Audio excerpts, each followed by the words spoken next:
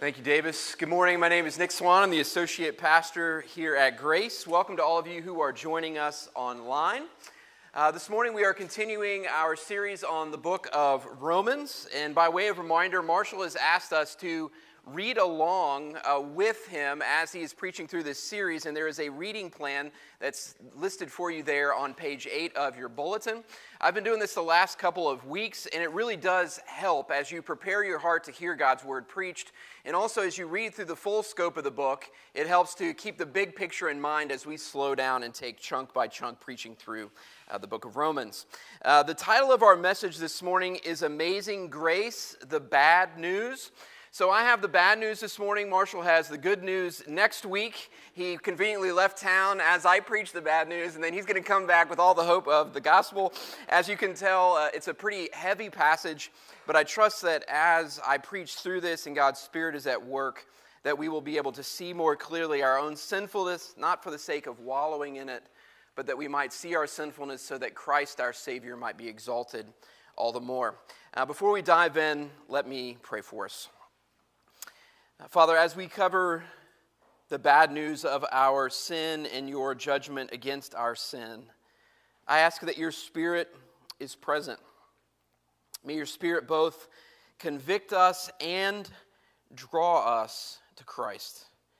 May we respond to the difficult news of our sinfulness by running towards you and the forgiveness that you offer, rather than running away and hiding in our shame and in our guilt. For as bad as the bad news is, the good news of what Christ has done for us swallows up all of our sin in your goodness, your forgiveness, your love, and your mercy. Father, convict us this morning and then pour out your mercy on our convicted hearts. I ask these things in the name of Jesus, your Son and our Savior. Amen. All of us, if we have not already done so, will one day sit across from a doctor and receive either bad news about our health or the health of someone that we love. As painful as this moment is, it's a necessary moment. It's a moment we dread, but at the same time, it's a moment that we need to hear, that we need to process and to understand. And this is the case because if we are going to get better, we must first understand what ails us. If we are to have the remedy, we must acknowledge and understand that we ourselves are sick. And this is true not just of our physical wellness, but also of our spiritual wellness. Jesus in Mark chapter 2 says it this way. And as he, Jesus, reclined at a table in his house, there were many tax collectors and sinners who were reclining with Jesus and his disciples, for there were many who followed him. And the scribes of the Pharisees, when they saw that he was eating with sinners and tax collectors, said this to Jesus' disciples, "Why does he eat with tax collectors and sinners?" And when Jesus heard it, he said to them, "Those who are well have no need of a physician, but those who are sick. I came not to call the righteous, but sinners." The fatal flaw of the scribes, and I mean that word literally fatal, is their failure to see and acknowledge their own need of spiritual healing. Rather than recognizing their sickness, they were trusting in their own righteousness. Rather than recognizing their own sickness, they were looking down upon those around them that they viewed as sinners. And as a result, they cut themselves off from the remedy that Christ was offering to all those who were willing to acknowledge their need of him and of his healing. If we are to be healed by the great physician, Jesus Christ, our Savior, we must first acknowledge that we are sick and that we are in need of his healing touch. Our passage this morning gives us bad news. It sits us down in the doctor's office where God is going to speak to us about our condition. We are spiritually sick with sin. In fact, apart from Christ, we are spiritually dead, without hope, and subject to the wrath and curse of God against whom we have each sinned. If we are to truly understand the glories of the salvation offered to us in Jesus Christ, we must first come to terms with the misery and the death that Jesus has saved us from. As hard as hearing the details of our sickness may be, the good news is this: those who are well have no need of a physician, but those who are sick. Jesus came not to call the righteous, but sinners. Acknowledging our sickness does not lead to despair. It leads to hope, because in acknowledging that sickness, we then avail ourselves of the remedy that Christ offers us. Main point for this morning is this.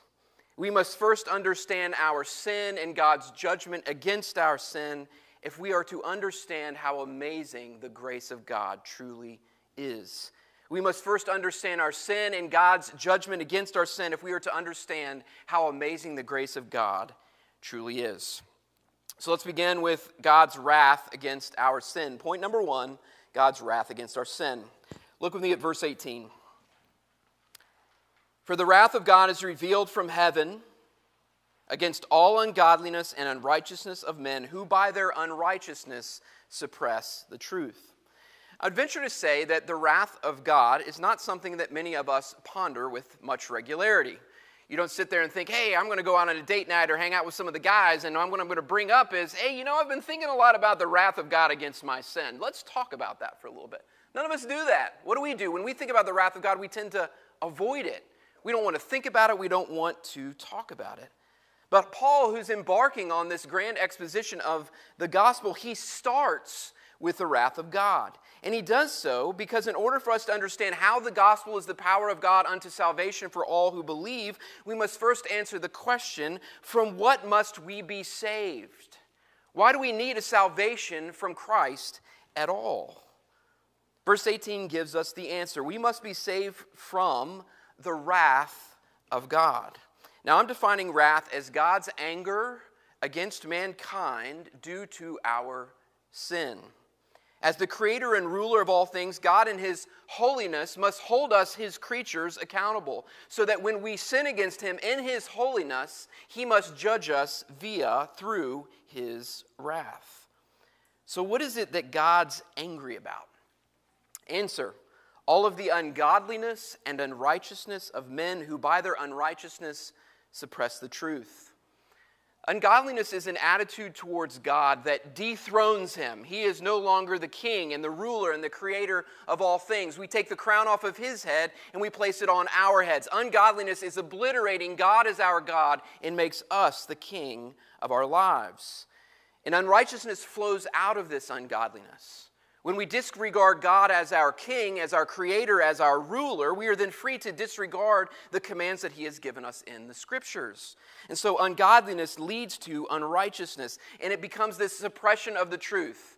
God, you are not God. You don't tell me how to live my life. I live life on my own terms.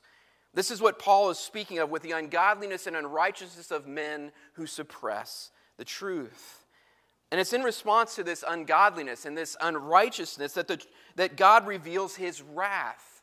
Because God is unwilling to see that he is not God or that he is not the king. And therefore, when his creatures rebel, he judges them in his wrath.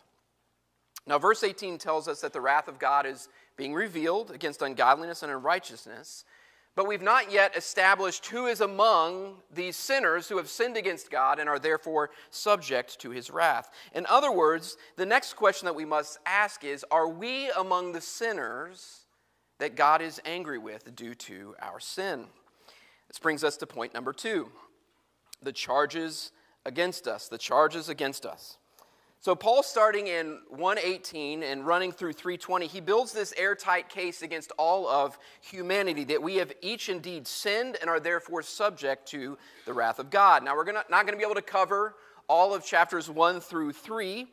We're going to start with this section in chapter 1 that was read and then also end with chapter 3, but we're also going to touch just a bit on what Paul has to say in 2 as well. So let's begin with this first section of charges against us. Exchanging our worship of the Creator in order to worship the creation. This is what Paul is arguing. Let's see this in verses 19 through 23. So Paul in these verses starts with a level of accountability that encompasses all of humanity. And he does this at all times and all places because of the general revelation of God given of himself in creation. So verse 19. For what can be known about God is plain to them, because God has shown it to them. For his invisible attributes, namely his eternal power and divine nature, have been clearly perceived ever since the creation of the world and the things that have been made, so they are without excuse. So just as a beautiful piece of music or art or architecture, they point to the qualities of the one that has created them, so God's creation points to his invisible attributes, namely his eternal power and divine nature. Recently, NASA sent up the James Webb Telescope into space, and this telescope, which is capable of seeing, it's mind-boggling, thousands of light years away, has sent back images that are truly breathtaking. If you haven't looked at these images, go home. Don't Google them now on your phones, but go home, Google the images from the James Webb Telescope. They are breathtaking. They're beautiful. And with each technological advance, so we used to think the Hubble telescope was great. They will then juxtapose the Hubble telescope with the Webb telescope, and you can see how much the technology has advanced. With each new advance in technology, we see deeper into the universe, and rather than us knowing more and more, we realize that we actually know less and less and less. The more we see of the universe, the more we realize how little we truly know about it. The more we see of it, the smaller we become. And the more we see of this universe, we realize there is something much bigger than us that has created this universe that we're observing. And this is just one example. This is the immensity of the universe, but you could go in the opposite direction. Things that are microscopic or things that are irreducibly complex, like our eyes and our ears. All around us, creation is bearing witness to a God that has created us. In creation, God is displaying his invisible attributes. Only God, whose power is eternal and who is divine, could speak into existence the immense and beautiful universe in which we live. Psalm 19:1 says it this way: "The heavens declare the glory of God, and the sky above proclaim his handiwork." God in creation has revealed to all mankind throughout all of human history who he is, his eternal power and divine nature. But sadly, we see what our response is. God has been revealing himself over and over to all of humanity through all of human history. And yet, how do we respond? Look with me at verse 21. "For although they knew God, he made himself plain. They did not honor him as God or give thanks to him, but they became futile in their thinking, and their foolish hearts were darkened. Claiming to be wise, they became fools and exchanged the glory of the immortal God for images resembling mortal man and birds and animals and creeping things." Rather than worshiping the eternally powerful and divine creator of the universe, we have chosen to worship his creation rather than him, the creator. And Paul calls this futile thinking, which it is. How many of us would look at a magnificent painting and then honor and worship the painting as though it made itself? We see the painting and we acknowledge the greatness of the artist. Who of us would look at a beautiful piece of architecture and honor the building as though the building designed itself? We honor the architect who made the beautiful building, and yet what we have done in our futility is we have exchanged. We worship the painting rather than the painter. We worship the building rather than the architect. We've exchanged the glory of God, our Creator, in order to worship his creation. Verses 24 to 32 go on to describe a downward spiral that takes place. When we make this exchange, it goes from bad to worse. In verses 21 and 22, sin has already led to futile thinking, hearts that are darkened, and the exchange of wisdom for foolishness. And then verses 24 and 25 say this: "Therefore God gave them up in the lust of their hearts to impurity, to the dishonoring of their bodies among themselves, because they exchanged the truth about God for a lie and worshipped and served the creature rather than the Creator, who is blessed forever. Amen." Now this phrase, "God gave them up," it ought to terrify us. Paul goes on to say this phrase 3 times in a row, verse 24, 26, and 28. God gave them up.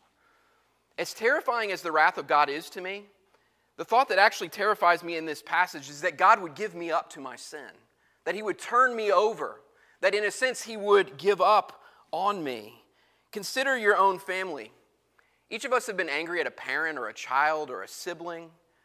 But how many times has that anger led us to disown them, to give up on them, especially when we know to give up on them would be to relegate them to their own destruction and disaster? It's almost unimaginable to us to turn away from people that we love and to let them bear what the fruit of what they have been living. It's hard for us, and yet that is what God is doing in these verses. We have so rebelled against Him, we've so hardened ourselves against Him, that God is allowing us to reap what we have sown. He allows us in our sin to actually be given over to it so that we might see just how foolish and futile our thinking is. It's a terrifying thought that God would turn us over to our sin. But then Paul goes on to show us what it looks like when God gives us over to our sin in even more detail. 1:26, for this reason God gave them up again, the second time he says it, to dishonorable passions. For their women exchanged natural relations for those that are contrary to nature.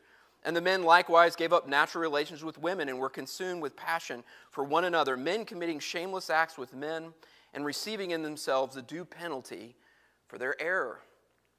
One of the ways in which God says that He has given us up is when mankind begins to deny God's design for marriage and the sexual union between a man and a woman.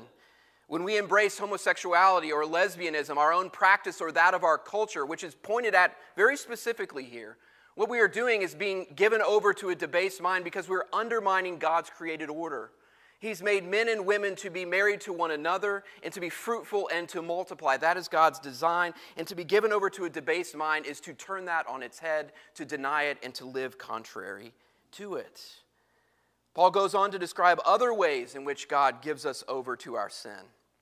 Verse 28, and since they did not see fit to acknowledge God, third time, God gave them up to a debased mind to do what ought not to be done. Now listen to this list, and I want you to notice how, if you are in this list, and how ordinary some of these things may seem to you. They were filled with all manner of unrighteousness, evil, covetousness, malice. They're full of envy, murder, strife, deceit, maliciousness.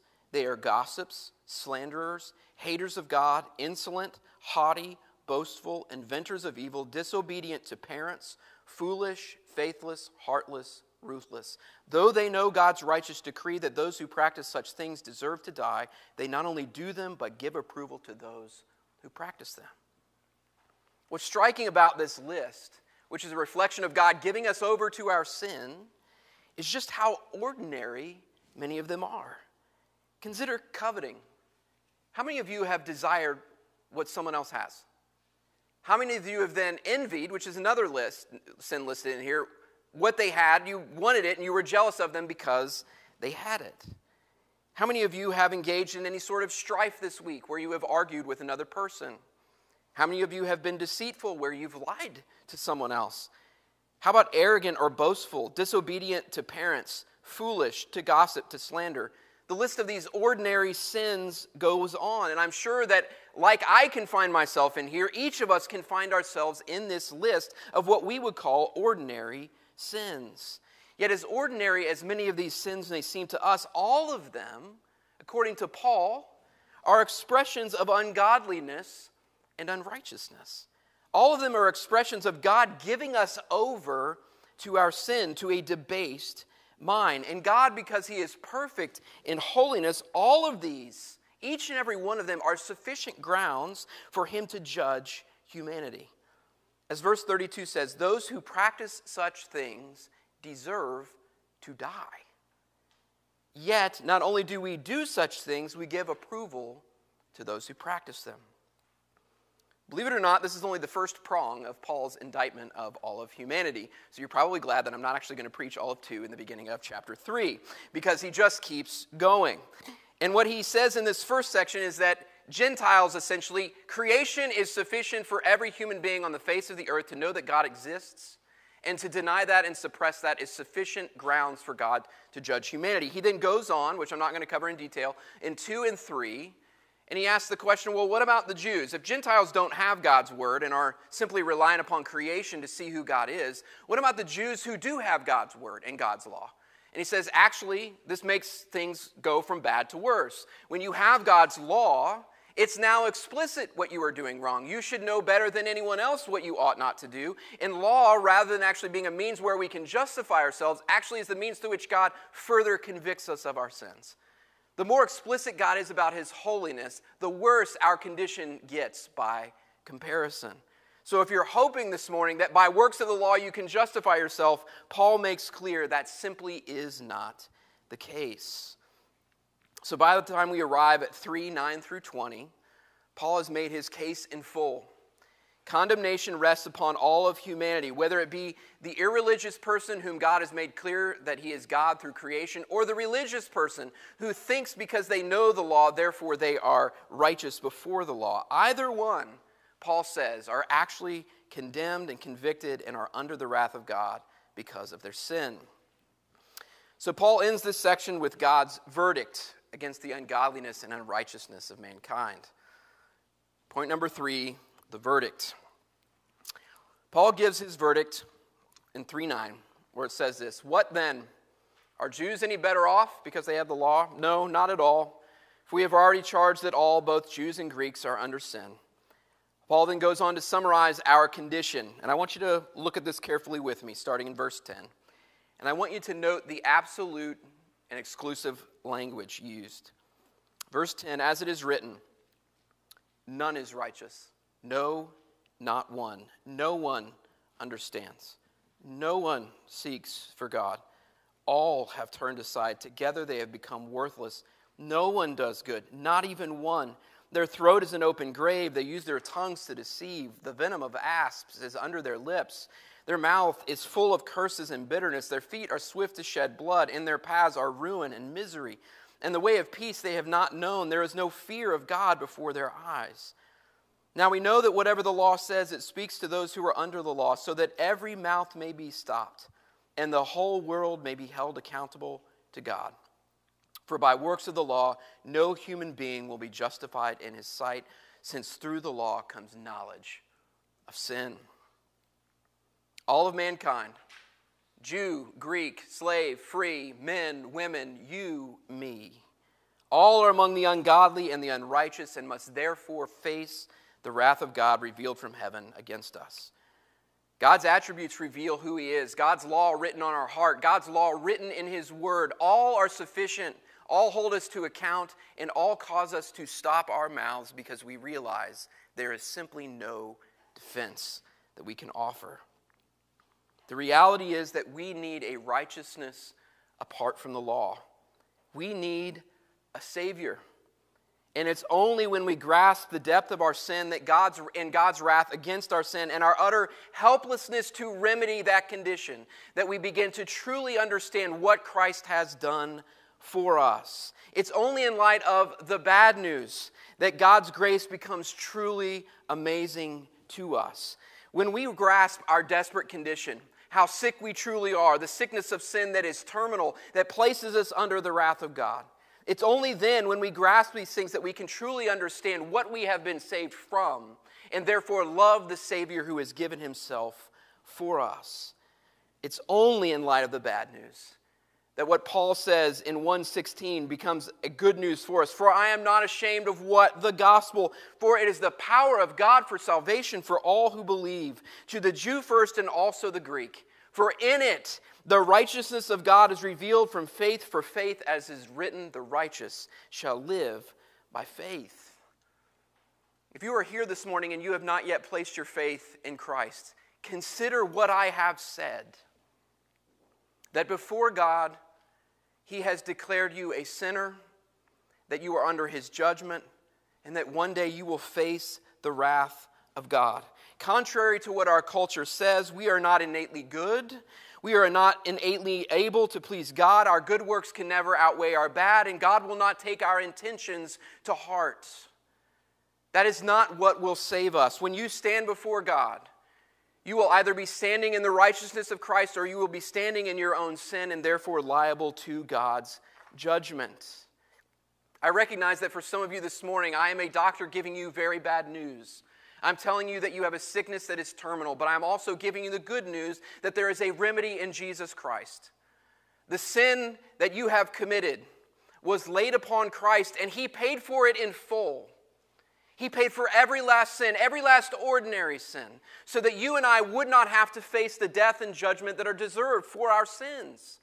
You have a way of escape. If you are here this morning and under sin and under the wrath of God, you can turn to Christ in faith, who lived for you and died for you and rose for you so that you might be freed from the wrath of God. For Christ satisfied that wrath. The wrath that was aimed at you was then pointed at him, and he drank down every last drop of the cup of wrath that the Father offered him. He did so that you might not face it, that you might know forgiveness and eternal life. Come to Christ this morning. You do not have to remain under the wrath of God. For those of us who have already come to Christ, may we never forget our condition prior to Christ. It is so easy for us to talk about Christ so easy, so flippantly, to become familiar with the ordinary sins. Well, yeah, Christ paid for the big ones, but the gossip and the slander and the envy and the covetousness and the arrogance and the boasting, he had to pay for all of them. Recognizing what Christ has done, our condition, it makes us take sin more seriously. Jesus had to die to pay for those, each and every one of them. It also should amaze us that Christ did this freely for us when we were his enemies, when we rejected him, when we were rebels. He gave himself for us so that we would not face the wrath of God.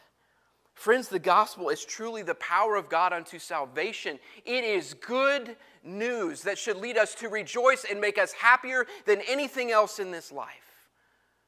Yes, it is bad news, but it is bad news that leads us to the great and unbelievable and immense good news that Christ has paid for our sins so that we will not face the wrath of God. Friends, may we revel in the good news of Christ this morning as we sing his praises and in a moment as we celebrate the Lord's Supper together. Let me pray for us.